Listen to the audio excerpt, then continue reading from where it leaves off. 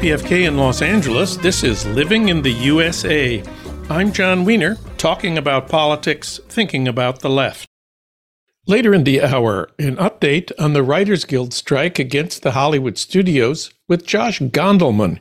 He's an Emmy-award winning writer for his work on Last Week Tonight with John Oliver on HBO. He's also a regular on NPR's news quiz show, Wait, Don't Tell Me.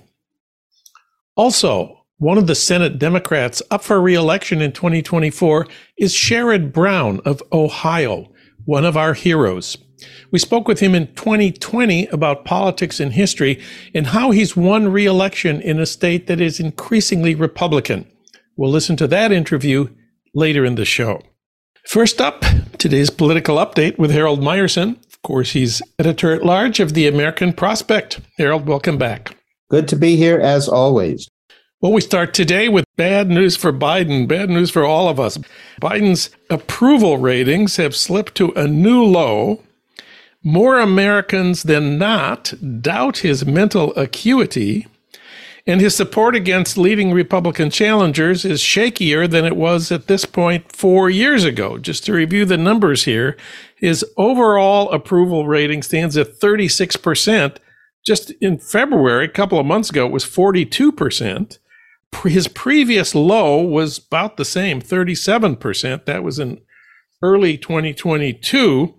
His disapproval rating stands at 56%, including 47% who disapprove strongly. Now, I should say this is a little different from most other polls, which don't show any significant decline in Biden's approval ratings in recent months. But the most disturbing thing here is that his approval rating is underwater among the groups that supported him by wide margins in 2020. 26% approval among Americans under 30, 42% among non-white adults, 41% among urban residents. The city is really the basis of the Democratic Party. Among independents, 57% approve of Biden, 30% disapprove. This is alarming, upsetting, disturbing? Well, I think the poll is a bit of an outlier, but you're getting me as I'm speaking in the middle of writing about it. And good. What I find really disquieting is the doubts about his age. And yes.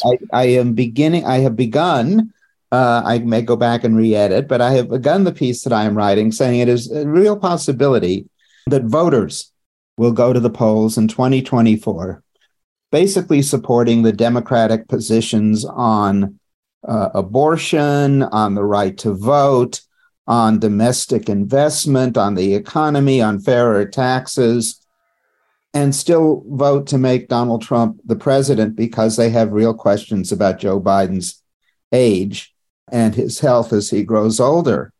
I think that is a real issue.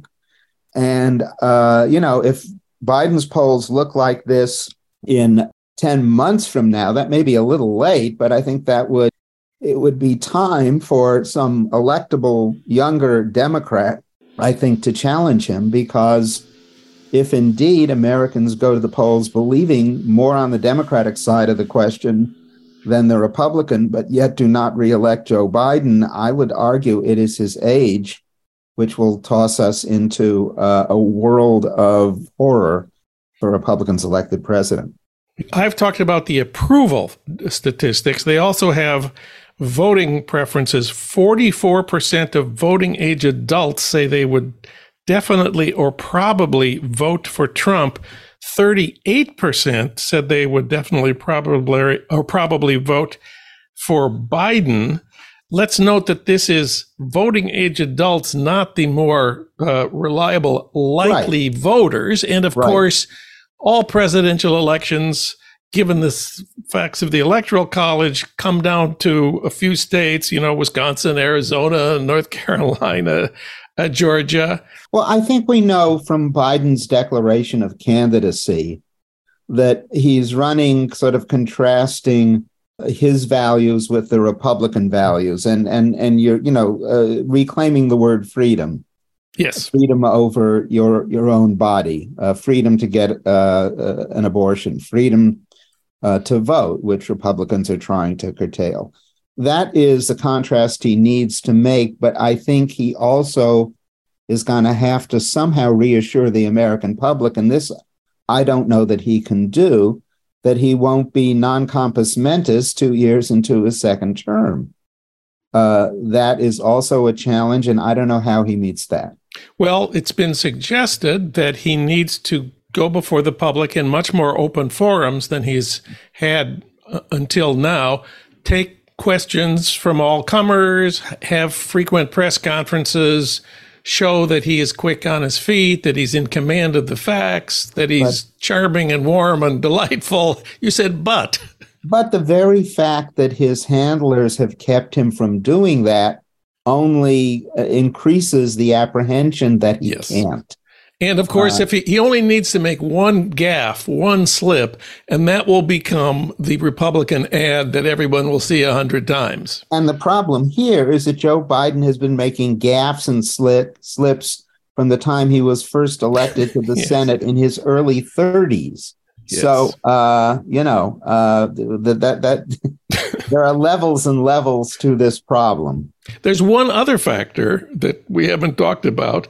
Trump, by November 2024, may be a convicted rapist and maybe even a convicted felon, which would add a certain shadow to his candidacy. You would think, although you would think most Americans, if they're ever going to perceive a shadow around Trump, would have already perceived it. And we will just have to see where shadow addition and growth is still possible. Okay. I'd say one other thing. While a majority of Democrats in this poll say they do not want Biden to run in 2024, they don't really have anybody else that they would rather have run. Well, that's the issue. And, Gavin Newsom has clearly been throwing out signs that should Biden not run, here I am. I happen to think Newsom would be a singularly weak candidate with working class voters, particularly white working class voters. I think someone like the governor of Michigan, Gretchen Whitmer, would be a strong candidate. But what I think and what happens have often very little to do with each other. Last week, we learned that the United Auto Workers decided to withhold an endorsement of Joe Biden's 2024 candidacy.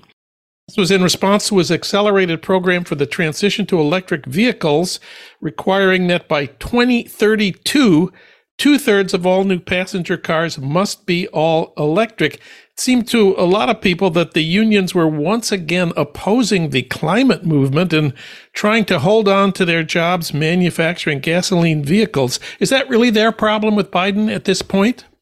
Well, there's a lot that Biden has done that poses anything but a problem to unions. His is in many ways the most pro-union presidency we've ever had, and certainly his appointments in the Labor Department, at the National Labor Relations Board, anything that tries to defend workers are the most arduous defenders and the most creative defenders of workers' interests that have ever been in the federal government. That said, going green can result in a loss of certain jobs, just as all innovations cause a loss of certain jobs. The number of workers on assembly lines in auto plants and steel factories has been moving steadily downwards for many years because much of the work is done by robots. But they've not historically been reduced due to a government acceleration of, in this case, a particular production process. It requires fewer workers, many fewer workers, to build a electric car than is required to build a gas-powered car. So that is an issue. The union understands it's an issue, and they want to try to get as much of a just transition guarantee, I suspect, out of the administration as is possible. A just transition. And some people are also saying some sort of guarantee, or at least help with assuring that the jobs in the new battery factories and electric vehicle assembly factories should be union jobs.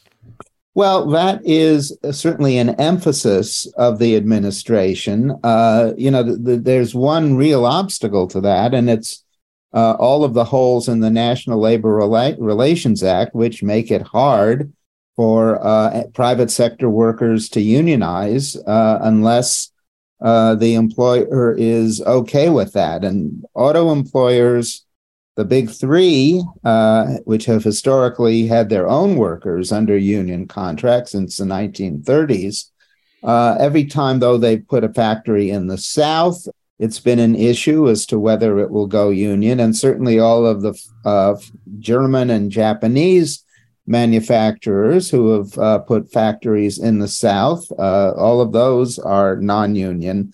So it's a real issue. Some of the big three, some of their proposed electric car factories, electric battery factories in northern states, they've said, okay, we can accept unions here, but we'll have to see where this goes. The administration has certainly tried to push for that, as it's pushed for buying America when it comes to government procurement.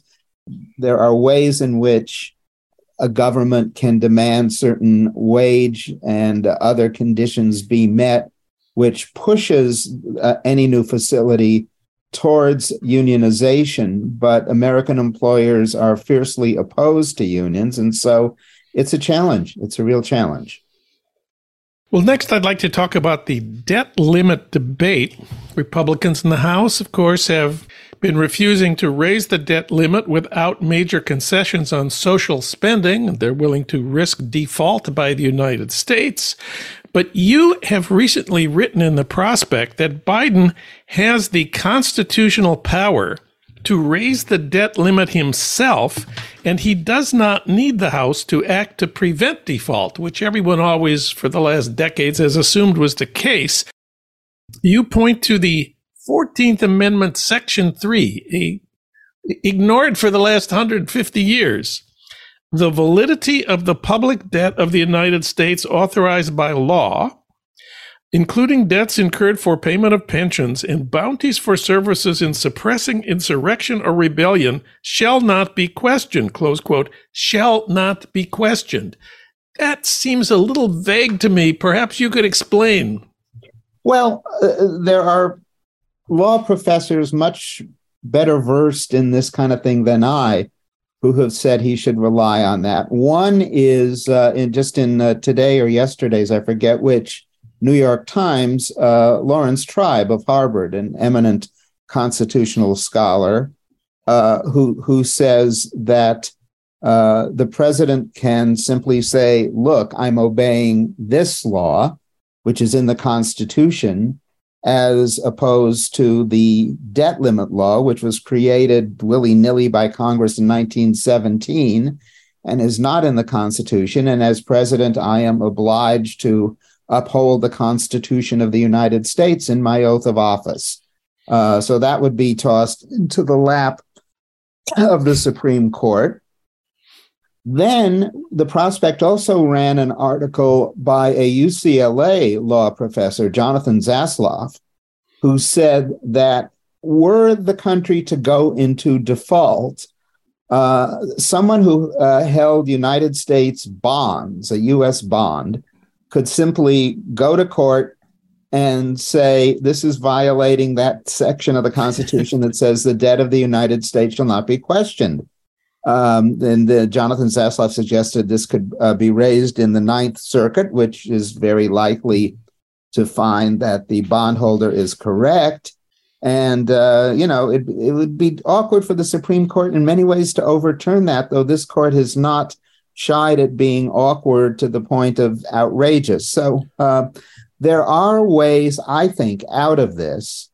And I think negotiating with the Republicans maybe is a decent show for a bit, so Biden can then go on television and say they want to take away, your Social Security, your Medicare, your Medicaid, anything to make the climate less destructive, and I'm not going to do that. Then he would set the predicate for invoking the 14th Amendment. And of course, our friends in the conservative majority base their judgments, they tell us, on the basis of the original intent of the authors. And we know a lot about the original intent of the authors of the 14th Amendment. Eric Foner is a historian of the 14th Amendment. As the closing clause says, this is about the debt incurred in suppressing insurrection or rebellion, namely the Civil War. Congress was worried that if the Democrats returned to power after the Civil War, they would try to repudiate the debt and maybe even make the United States pay the debt of the Confederacy. And to prevent that, the House, the Senate, the President, and 2/3 of the states passed this amendment to make sure that no one could prevent the payment of the debt. They were thinking about the Civil War debt, but it's obviously not limited to the Civil War debt. So no, it uses the word including, I think. Including. So it doesn't say expressly only. Correct. And it explicitly forbids Congress or anyone from repudiating or defaulting on the debt. So the original intent is perfectly clear, and I assume Clarence Thomas will seek that out and then make his judgment accordingly were this to cross his desk. You're smiling.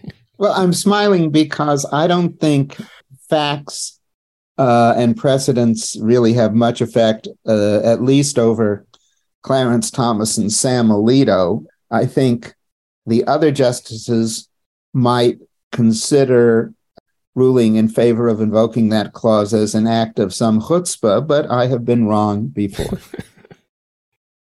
I also wanted to talk about another poll, a Bloomberg poll on wealth in America that showed most Americans do not have the financial resources to cover a surprise expense of $400 without going into debt. Just over a third of respondents said they had enough cash on hand to pay a $400 emergency expense. It's a little bit higher for people who have a credit card that they could put their debt on. But 17% of all Americans said they would not be able to pay a $400 emergency expense at all. And it also shows that this kind of unexpected expenses are not uncommon. 44% of respondents say they had had such an expense in the prior month.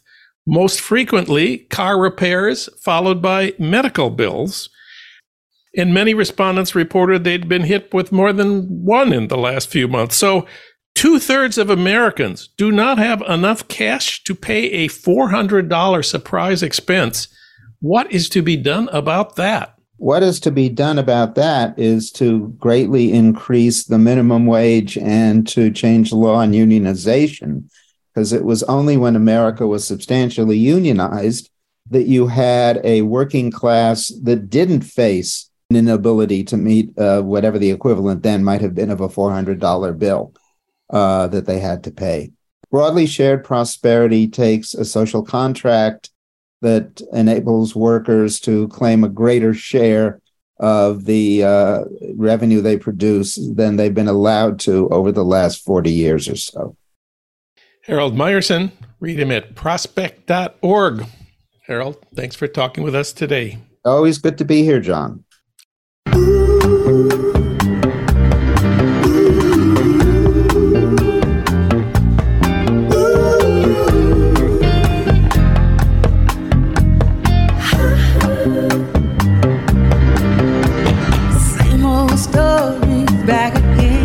It's the same old story. This is Living in the USA, and I'm John Wiener, talking about politics, thinking about the left.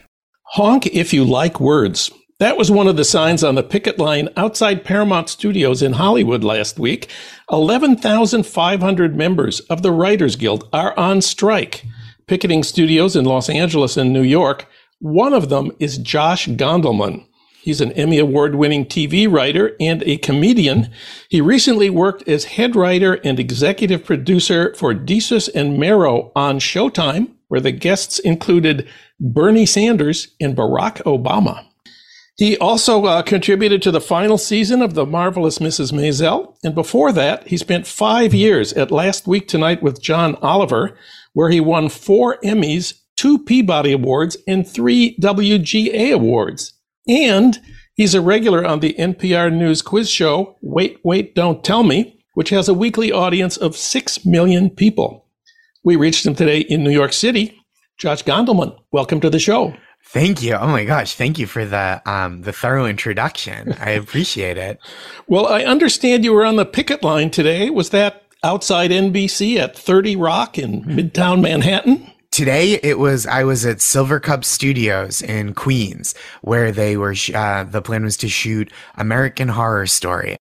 I got there in the kind of second wave of picketers, but they showed up starting at 5 a.m. and they saw a lot of solidarity from Teamsters and lighting riggers who didn't cross the picket line and shut down production while we were there on a lot of elements of the show, which was really inspiring to see that level of union solidarity across these other unions. Well, in your piece on the strike for the nation, you describe yourself as someone who hates conflict but loves fairness. How did this lead you to the picket line this week? I do. I hate conflict, but I love fairness. And my love of fairness is winning out, because all that we're asking for as writers is a fair chance at making a sustainable living in the industry that we're working in. The asks basically amount to 2% of these studios' operating profits per year. And it's just enough so that people with shorter seasons and mini rooms, right, with people working at maybe lower than their established rates for these weeks before a show is even greenlit. And also the way that residuals have changed as more and more shows move to streaming, right? And reuse and re-airing becomes kind of a different idea now that something can go on, say Netflix, and then be there for a year. And that is one reuse, essentially. There's one fee, and that doesn't account for success based on ratings at all, because that's all in a black box still, as far as we know, like the Netflix's numbers. So I'm out there for fairness despite my natural conflict-driven anxiety. And my dad texted me yesterday when he read my piece for The Nation, and he said, "Well, what kind of look is it if someone on the union leadership, right? I'm on the Writers Guild of America East Council." He said, "What's the look if someone on the council says that they were anxious to join a picket line?" And I said, "Dad, I'm a comedy writer. If I wasn't anxious about something, people would think there's something wrong." 98% of the writers voted in favor of the strike, yeah. Really unprecedented. Yeah. And the conditions that caused this strike have been percolating for years. I guess the biggest change, as you've said, is the rise of streaming and the new companies that do it. The last writer's strike was in 2007. At that point, Amazon and Apple were not making movies, and Netflix was a mail-order DVD business, and you were about 10 years old in 2007. Yeah, let's say I was 10 years old in 2007. Let's keep my youthful appearances for when I'm able to work in entertainment again, when we're off the picket line. But yeah, it's a different world. Things have really changed in terms of how entertainment is distributed, right? Film and television. It's very different. It's changed everything about how people are paid and what a season of television is. And we're not trying to fight against the way people are distributing TV. We're just asking for, while we're doing the same work, we're asking for fair pay, the same pay. We're asking for, if we're going to make 10 episodes of a season of television, and that's going to be a writer's work for half a year, right? And writers are going to be employed for shorter terms. We're just asking for those jobs to not disappear, for writers to not become a gig economy type profession. We want it to be a sustainable career. In 2007, the use of written material through new media channels was a big deal, but we're talking about clips posted on YouTube. And now it's the location for where people watch so much entertainment. And so I think it is just the whole landscape has changed, and we're just trying to account for that and keep writing a sustainable profession. You say the studios are trying to turn writing into a gig economy profession. The LA Times last week had a response from a studio spokesman. He pointed out that gig workers do not have a health plan, and they are also given tasks by an app. Your boss is not an app. Not yet. That is a ridiculous point to make. Absolutely, they would. And people talk about AI as a potential generator for written material. I mean, AI could be a studio head, right? Like there's no way that it would be impossible.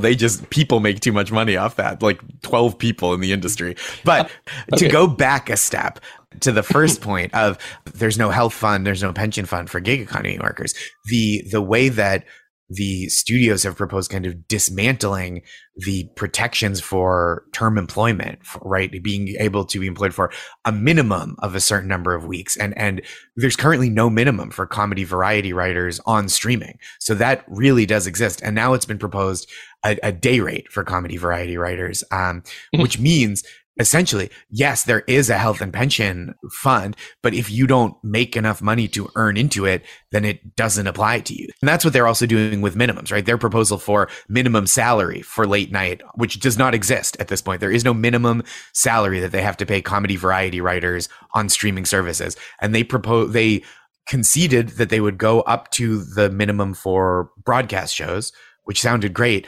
But then they said only if it has a budget of $700,000 per episode. There are currently no comedy variety shows being made with a budget of $700,000 per episode. So basically they're saying, we'll give you the minimum if we spend more money than anyone has ever spent on these shows. The traditional Hollywood studios, as opposed to the new streamers like Amazon and Apple and Netflix, the traditional studios say they are losing billions. Paramount last week announced it had a net loss of $1.1 billion in the first quarter this year. And after that announcement, Paramount stock fell 28%, even though the Paramount Plus streaming service now has more than 60 million subscribers. Disney is cutting $5.5 billion by laying off employees. Writers like you say they are having a tough time, but the CEOs of the old-time studios are saying they are the ones having a tough time. And what do you know about the suffering of studio CEOs? Well, look, no disrespect to how stressful their job must be, but you'd think that the tens or hundreds of millions of dollars in compensation would take a little of the sting out of that suffering, right?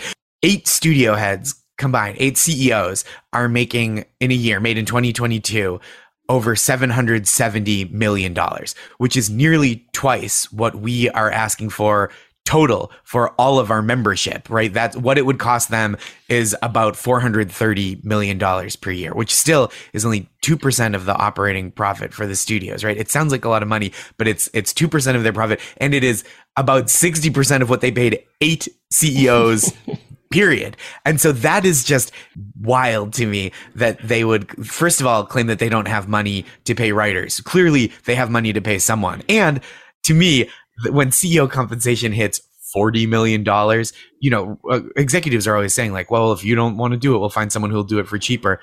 You didn't think they couldn't offer these guys 20 million? Nobody would have taken 20 million to do that job. But I want to go back to your first point a little bit, that they're saying they're losing money, right? They're all crying poverty at this point, but they're all beholden to year over year, quarter over quarter growth for their shareholders, right? So it's not just enough that they make money. They have to make more money than they've ever made every single year. And that is not conducive to, first of all, creating good art, let's say. And even if you throw art out the window, it's not conducive to fair treatment of employees, right? It's not conducive to any kind of humane compensation or treatment.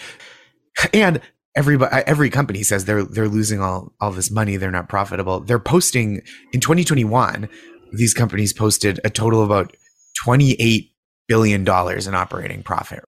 They're not shifting to streaming because they think the technology is neat and they want a new gadget. They're shifting into streaming and they're devouring each other, right? So there are only a few left because they think that's what will make them the most money in the long term. They're the ones spending this money. They're the ones choosing to produce all this entertainment. And all we're asking is a cut of the profits commensurate with the work we do and its importance to the industry. I understand that artificial intelligence is also an issue. You want the studios to agree that they will only work with human beings. I asked ChatGPT, write a joke about the writer's strike. Okay. Here's what ChatGPT came back with. Why did the studios cross the picket line during the writer's strike? Answer, to get to the other screenplay. Okay. Are we laughing? I'm mostly just mortified by the concept, but it is our stance as a guild that writing work is done by writers who are people. So what we came to the table with was the proposal that AI not be allowed to generate scripts and not be able to generate underlying intellectual property that then writers could be hired to rewrite into script form for less money than it would, than they would make to generate original ideas. And the studios came back with a proposal of, well, once a year we'll talk about the state of the industry and what IP is. Not in the meantime, we'll agree to your rules.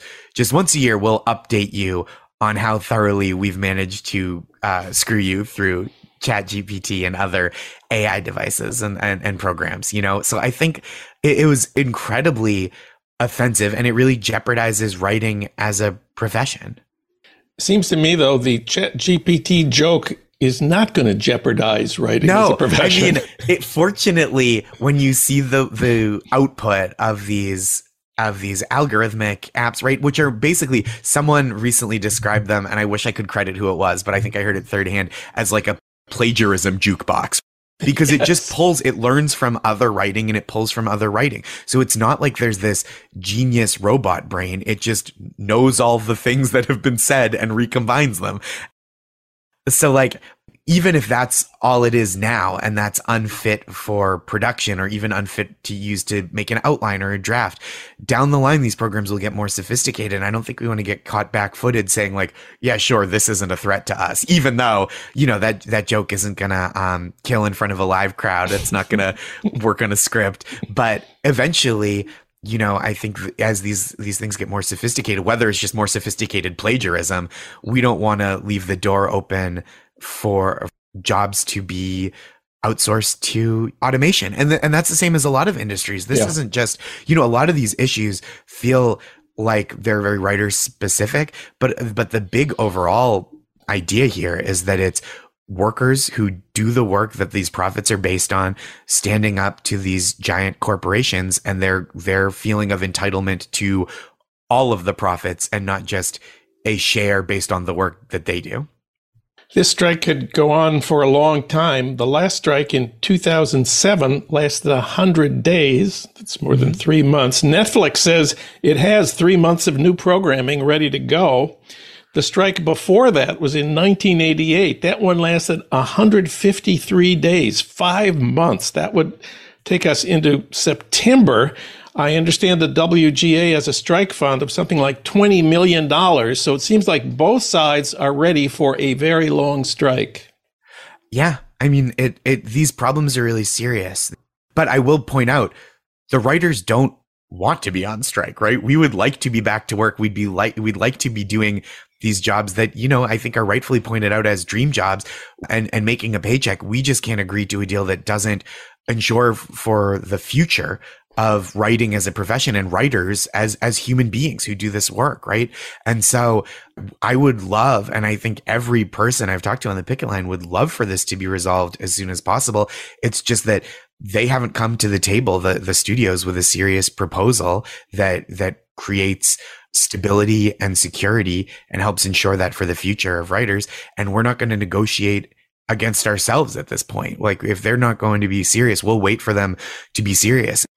And Teamsters and crew are respecting the picket lines, but it's not just who's shutting down production. I mean, we've seen people from Amazon on the picket lines of this, from the Starbucks union, from freelance musicians. There are students from CUNY, the City University of New York, have been out. I think this is really a fight that's speaking to people across a lot of different industries, because it is something that a lot of people are facing. The specifics may be different from workplace to workplace, from industry to industry, but the broader themes, I think, are really resonating with people. And let me just add, Hollywood royalty is supporting the writers. Here in L.A., where we record our show, Jay Leno brought donuts to the picket line outside Disney in Burbank. I read that Edie Falco refused to cross the picket line to promote her new series. Cynthia Nixon joined the picket line in Manhattan and said, without writers, there would be no television and there would be no film. So you got a lot of support. I mean, it's really wonderful to see that people with this level of public profile that are doing it. But people who are consistently marginalized by the industry historically, people of color, members of the LGBTQIA community, women, writers from those backgrounds are going to be the people that feel it first when the studio squeezes people, when the studios squeeze people and make it harder to have a consistent career, when healthcare is harder to have, and you know, when it's harder to afford to have a family, to wait the months sometimes it takes between gigs. And I think that's like, it's really unfair, and it's really something that we're trying to fight against as a guild. But to go back a step, there's only so much you'll be able to do without writers in the interim.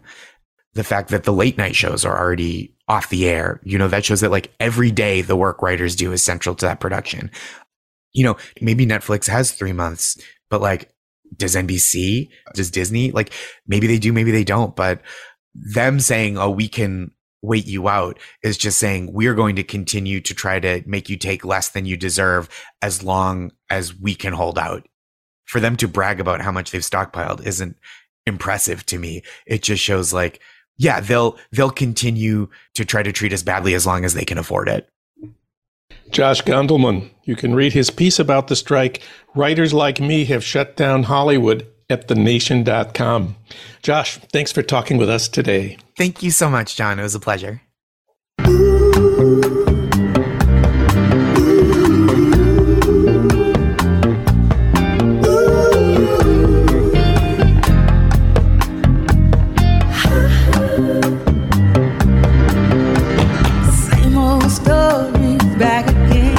It's the same old story. This is Living in the USA, and I'm John Wiener, talking about politics, thinking about the left. One of the Senate Democrats up for re-election in 2024 is Sherrod Brown of Ohio, one of our heroes. We spoke with him in 2020 about politics and history and how he's won re-election in a state that is increasingly Republican. Of course, Sherrod Brown is the senior senator from Ohio, first elected in 2006. He was reelected in 2018. He won by 7 points in a state Hillary Clinton had lost by 8 points just 2 years earlier. Now he's got a new book out in paperback. It's called Desk 88, 8 Progressive Senators Who Changed America. It's an honor and a pleasure to say, Sherrod Brown, welcome back. Thanks. Good to be back on your show. Thank you. Thanks for speaking out as a progressive. Well, at the end of Desk 88, you talk about your own re-election in 2018. And let's say it again, you won by 7 points in a state Hillary had lost by 8 points just 2 years earlier. We have an important question about that. What are the lessons for Joe Biden in Ohio in 2020 from the experiences of Hillary in 2016 and you in 2018? Well, first of all, elections are only about whose side are you on. And Trump came to Ohio in 16 and convinced enough voters, stunningly in many ways, enough voters that he was on their side. And he put out a phony populism that more and more people understand, more and more people are onto.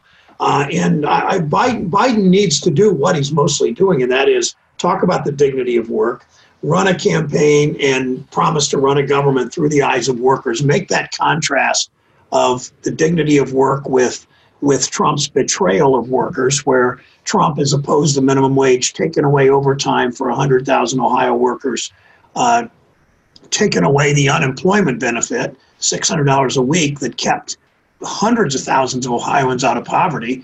Hundreds of thousands of Ohioans lost their unemployment August 1st. As they did elsewhere in the country. How are they going to pay? They can't find jobs in this economy. How are they going to pay their rent or their mortgage? How are they going to pay their gas bill? How are they going to provide food for their kids when they lost that $600 a week that really kept them out of poverty? So because elections are about contrast, and Biden has been a friend of workers and Trump has betrayed them, There are way more examples than that. That's how to make that contrast with Trump. And I think you'll see enough of the Trump 16 voters move away from him towards Biden because of that. And I imagine Joe Biden knows all about how you won in 2018 after Hillary lost in 2016. Well, Biden is a smart guy, and Biden's campaign has looked a lot at Ohio. And I think you can see in Biden, Biden at the Democratic convention, Joe and the vice president, a number of others used the word dignity of work, the human dignity, the way Dr. King did. The term dignity of work is hardly my invention. It was Pope Leo is my first coming upon that term, who was the labor pope at the turn of the last century. And then Dr. King used the term dignity of work repeatedly. And King understood the overlap of civil rights and workers and labor rights. And look where he was when he was assassinated. He was in Memphis fighting for some of the most oppressed workers in the country. Workers almost entirely black or maybe all black, not paid well, few benefits, terrible working conditions. A couple of workers had been killed. I don't remember precisely, but I think killed by a garbage compactor only in the few weeks leading up to the strike.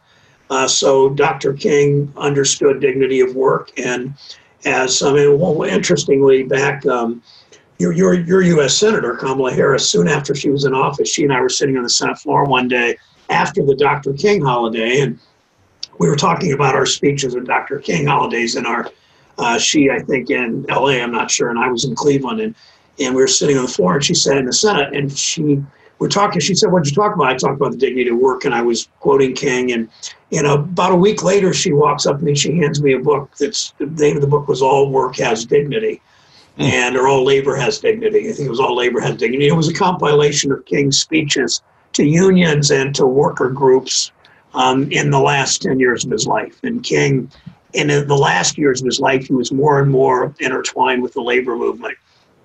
Much of the labor movement, very supportive, not all the labor movement. They would be now, but times have changed in some ways for the better. Well, the new paperback of your book, Desk 88, has an afterword. Seems like it was written last week. It takes up the question of what the way you put it is when the stars next align for progressives to be in power in Washington, and that may well happen on January 20th. The polls say Biden is likely to win the election. The Democrats will take control of the Senate. So let us assume Biden takes the oath of office on January 20th and a new Democratic Senate is seated. What are your priorities for that day, that week, that month? Well, the priorities, I think, of mainstream Democrats, and that's from Bernie Sanders and Elizabeth Warren and me and Joe Biden and Kamala Harris and a number of others, is we need to move quickly.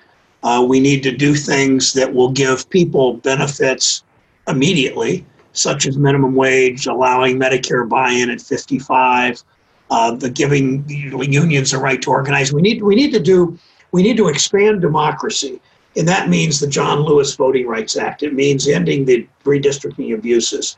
It means giving people, restoring democracy that much of it has been compromised. But I think of it in this way, that there are three great moral issues of our times. Climate change, that your state has been so afflicted with, not just now, but other times. Climate change, racial disparities, and income inequality. And I think Democrats will govern always with those three things. And that's immigration reform. It's a higher minimum wage. It's a tax system, the child tax credit, where low-income people get a better deal from their government. Instead of tax breaks for the rich, we do tax breaks for lower income working families. We know who the essential workers are, and the pandemic has been the great revealer. It showed who the essential workers are in this country. They're mostly women, they're disproportionately people of color, and they're mostly low paid. And they drive the buses, they take care of, they change the linen at the hospital, they work in grocery stores and drugstores. They are exposed to the virus, not making a lot of money. Then they go home anxious about whether they're exposing their families. They have to be at the front of the line this time. I want to talk about your book, Desk 88, which is a wonderful history of American politics seen from the vantage point of all of different senators who've occupied your desk on the Senate floor. Some amazing people occupied your desk, and we have some things we need to learn from their experiences. One of them is George McGovern, of course, a hero of ours. He was right about pretty much everything, especially the war in Vietnam when he ran in 1972. But he's also the biggest loser in the modern history of the Democratic Party. 72, he carried only Massachusetts and the District of Columbia. And really, Nixon beating McGovern in 72 was much worse than Trump beating Hillary, because Hillary, of course, won the popular vote by 3 million votes. McGovern lost by almost 18 million votes. I know one of your earliest experience in politics, you were a teenager in 1972, was that you worked on the McGovern campaign. What was your experience? And looking back on that, why do you think McGovern lost so badly? I would choose to talk about the great and the positive things McGovern did, but I'll try to answer that. I was a teen. I was 19. I didn't know much about.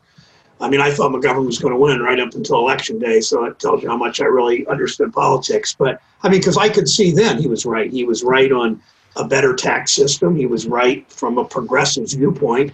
Nixon cheated in the campaign. We know that. Nixon also, he played to the racial fears. He does some of the things Trump does. He learned from Wallace's 68 campaign. Nixon learned how to play to bigotry and race and started something called the Southern Strategy, as you remember. But it's a different time now, so I don't make that comparison because Nixon won that Trump's going to, because I think it's a very different country.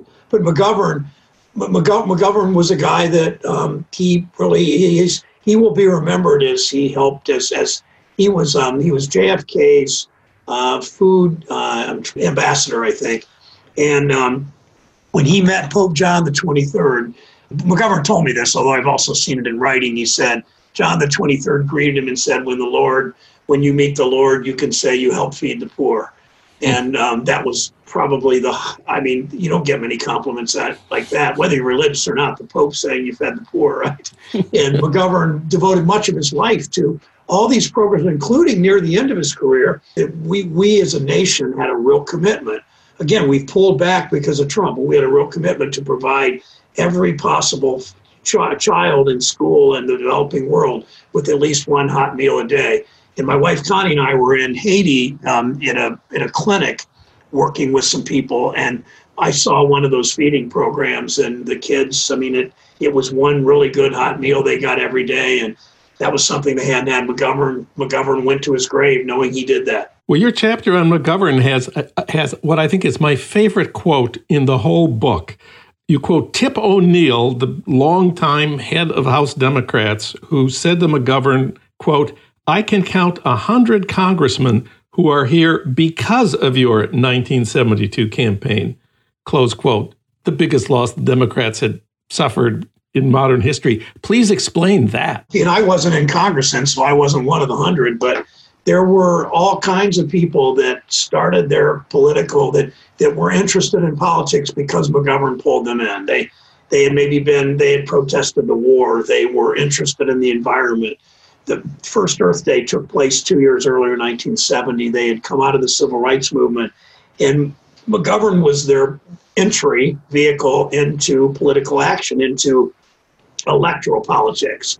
And that meant that a whole lot of people that had worked with McGovern, that had the same crushing election night that all of us had that were involved, and they decided, this isn't the end, this is the beginning. They then ran, 2 years later, I ran for the legislature and got elected in Ohio. And I don't know if I would have run if it weren't for McGovern, but it certainly made a big impact on me that electoral politics is something that I can do, and that we need progressive, outspoken, progressive activists to do it. When we look at Donald Trump, we think of the Republican Party, that he's changed so drastically, and we wonder, why haven't more Republicans said, this is not what we want our party to be? There aren't very many Republicans who've changed their minds about the trajectory of their party. Your book has some fascinating examples of people in politics who did change their minds. They're really my favorite people in your book, starting with Hugo Black from Alabama, elected to the Senate in 1926. He was a member of the Ku Klux Klan, but he changed his mind and changed sides in the great battles of the 1930s. It's a fabulous story, and thank you for telling it. Summarize it briefly for us now. Well, okay. Black was a trial lawyer and a judge, and what they called a judge in Birmingham. And when he ran for office, he said, "I have to choose between the big mules." The big mules were the power companies, the steel companies, the mining companies, the people that controlled Alabama. And blacks weren't voting in those days, as of course you know. He had to choose between the big mules and the KKK. He said those were the only two choices to run for office. I don't know that was true, but that's the way he looked at it. And he disclaimed his membership. He never denied it. He quickly renounced the Klan. He still wasn't particularly good on race until the mid-30s, until his second term. And he probably did more for workers than anybody in the Senate, except for Senator Wagner of New York, and the minimum wage and the 8-hour workday and collective bargaining. So I heard what you said at the beginning of that question about Republicans now, and I wrote in the afterword that I wrote this past summer. I spoke about impeachment and the virus, and watching a bunch of my spineless colleagues. History will treat them pretty cruelly, as they deserve. That even when this week or 2 weeks ago, when Trump showed such disrespect for our fallen troops, for soldiers that died in France or died wherever, that Trump showed such disrespect for them, I heard hardly a Republican criticize it. They are afraid. I wrote in the impeachment part of that last chapter, they were driven by fear. They were afraid Trump would call them a name or campaign against them or show up at their state and say something negative. And they have shown amazing cowardice in the face of this immoral, racist president. And I don't know if it will cost them politically. Some of them live in states that they could not lose, but some of them don't. And I know history will treat them badly. Last question. Of course, the 2020 presidential election, everyone I know is full of anxiety about what Trump and the Republicans are doing to prevent Democrats from voting, to screw up the count, to undermine and confuse the results. And they're even more worried about what Trump might do after he loses in that period between November and January 20th. Are you at all optimistic we're going to get through that period with our democracy intact? We're going to get through it. He's going to lose, and he's going to cry foul play. He may try to, the Democrats are more likely to vote early. Republicans are more likely to vote election day. The initial numbers may show Trump winning. He's going to declare victory. He's going to say Democrats, that these votes are all corrupt and rigged, and he's going to do all that stuff. And in the end, the Secret Service and the military will remove him from his office if he doesn't move himself by January 20th. I feel that we're going to beat him. I'm concerned about his cheating and his lying. We've never seen a president do anything like this. Nixon at his worst wasn't this. But it means two things. It means we've really got to be the kind of activists and get every possible vote, including those of you that live in states that are clearly going our way or clearly going the other way, that you do all you can with any relatives, younger people, especially in other states or even in your home state. And it means that we've got to be vigilant, but it also means vote early, that we should vote. If you could vote in person early, a month before the election, like you can in Ohio, go vote early or send in your absentee ballot. And the post office absolutely can handle these ballots. I have no doubt, in spite of the idiot that's now running the post office, the political hack, there's no doubt they can. The Postal Service, the workers, I meet with postal workers pretty often, there is no doubt they will run this election, these mail-in votes the way they need to. I'll give you one set of numbers. Country of 300 million people, right? The Postal Service handles 400 million pieces of mail per day, 400 million. The most people that would vote absentee would be 150 million over the space of a month. So they handle 400 million a day. They can sure handle an extra 150 million over a month's period. So Postal Service will do it right. We should vote early, and we should be vigilant about Trump's cheating. Sherrod Brown, of course, he's the senior senator from Ohio. His new book out in paperback is Desk 88, 8 Progressive Senators Who Changed America. It's a terrific book. Thank you, Senator Brown. It was a pleasure to be on again. Good to see you again. We spoke with Sherrod Brown in October 2020. Finally, it's time for Your Minnesota Moment, news from my hometown of St. Paul that you won't get from Sean Hannity. A Minnesota woman finished first among the American women runners in the Boston Marathon. Emma Bates came in 5th, behind the women from Kenya, who always win. 30,000 runners took part in the 127th edition of the race on the 10th anniversary of the bombing that killed 3 people near the finish line. A dozen former champions ran the race, along with participants from 120 countries in all 50 states. The race also included 264 members of the community of those injured in the attack or their friends and family. Emma Bates had never run in the Boston Marathon before. Nobody can explain why a woman from Elk River would be the fastest American woman in the Boston Marathon. Elk River is 35 miles northwest of the Twin Cities. This has been Your Minnesota Moment, a special feature of this broadcast.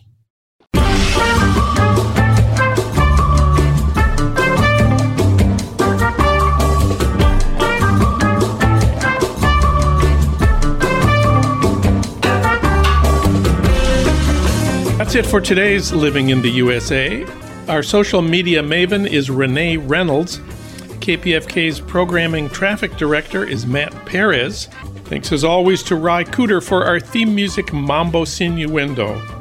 Living in the USA is recorded and produced at our Blythe Avenue studios in Los Angeles. If you miss part of this show or any of our recent shows, you can listen online anytime you want at livingintheusapod.com. I'm John Wiener. We'll be back next week talking about politics, thinking about the left, and living in the USA.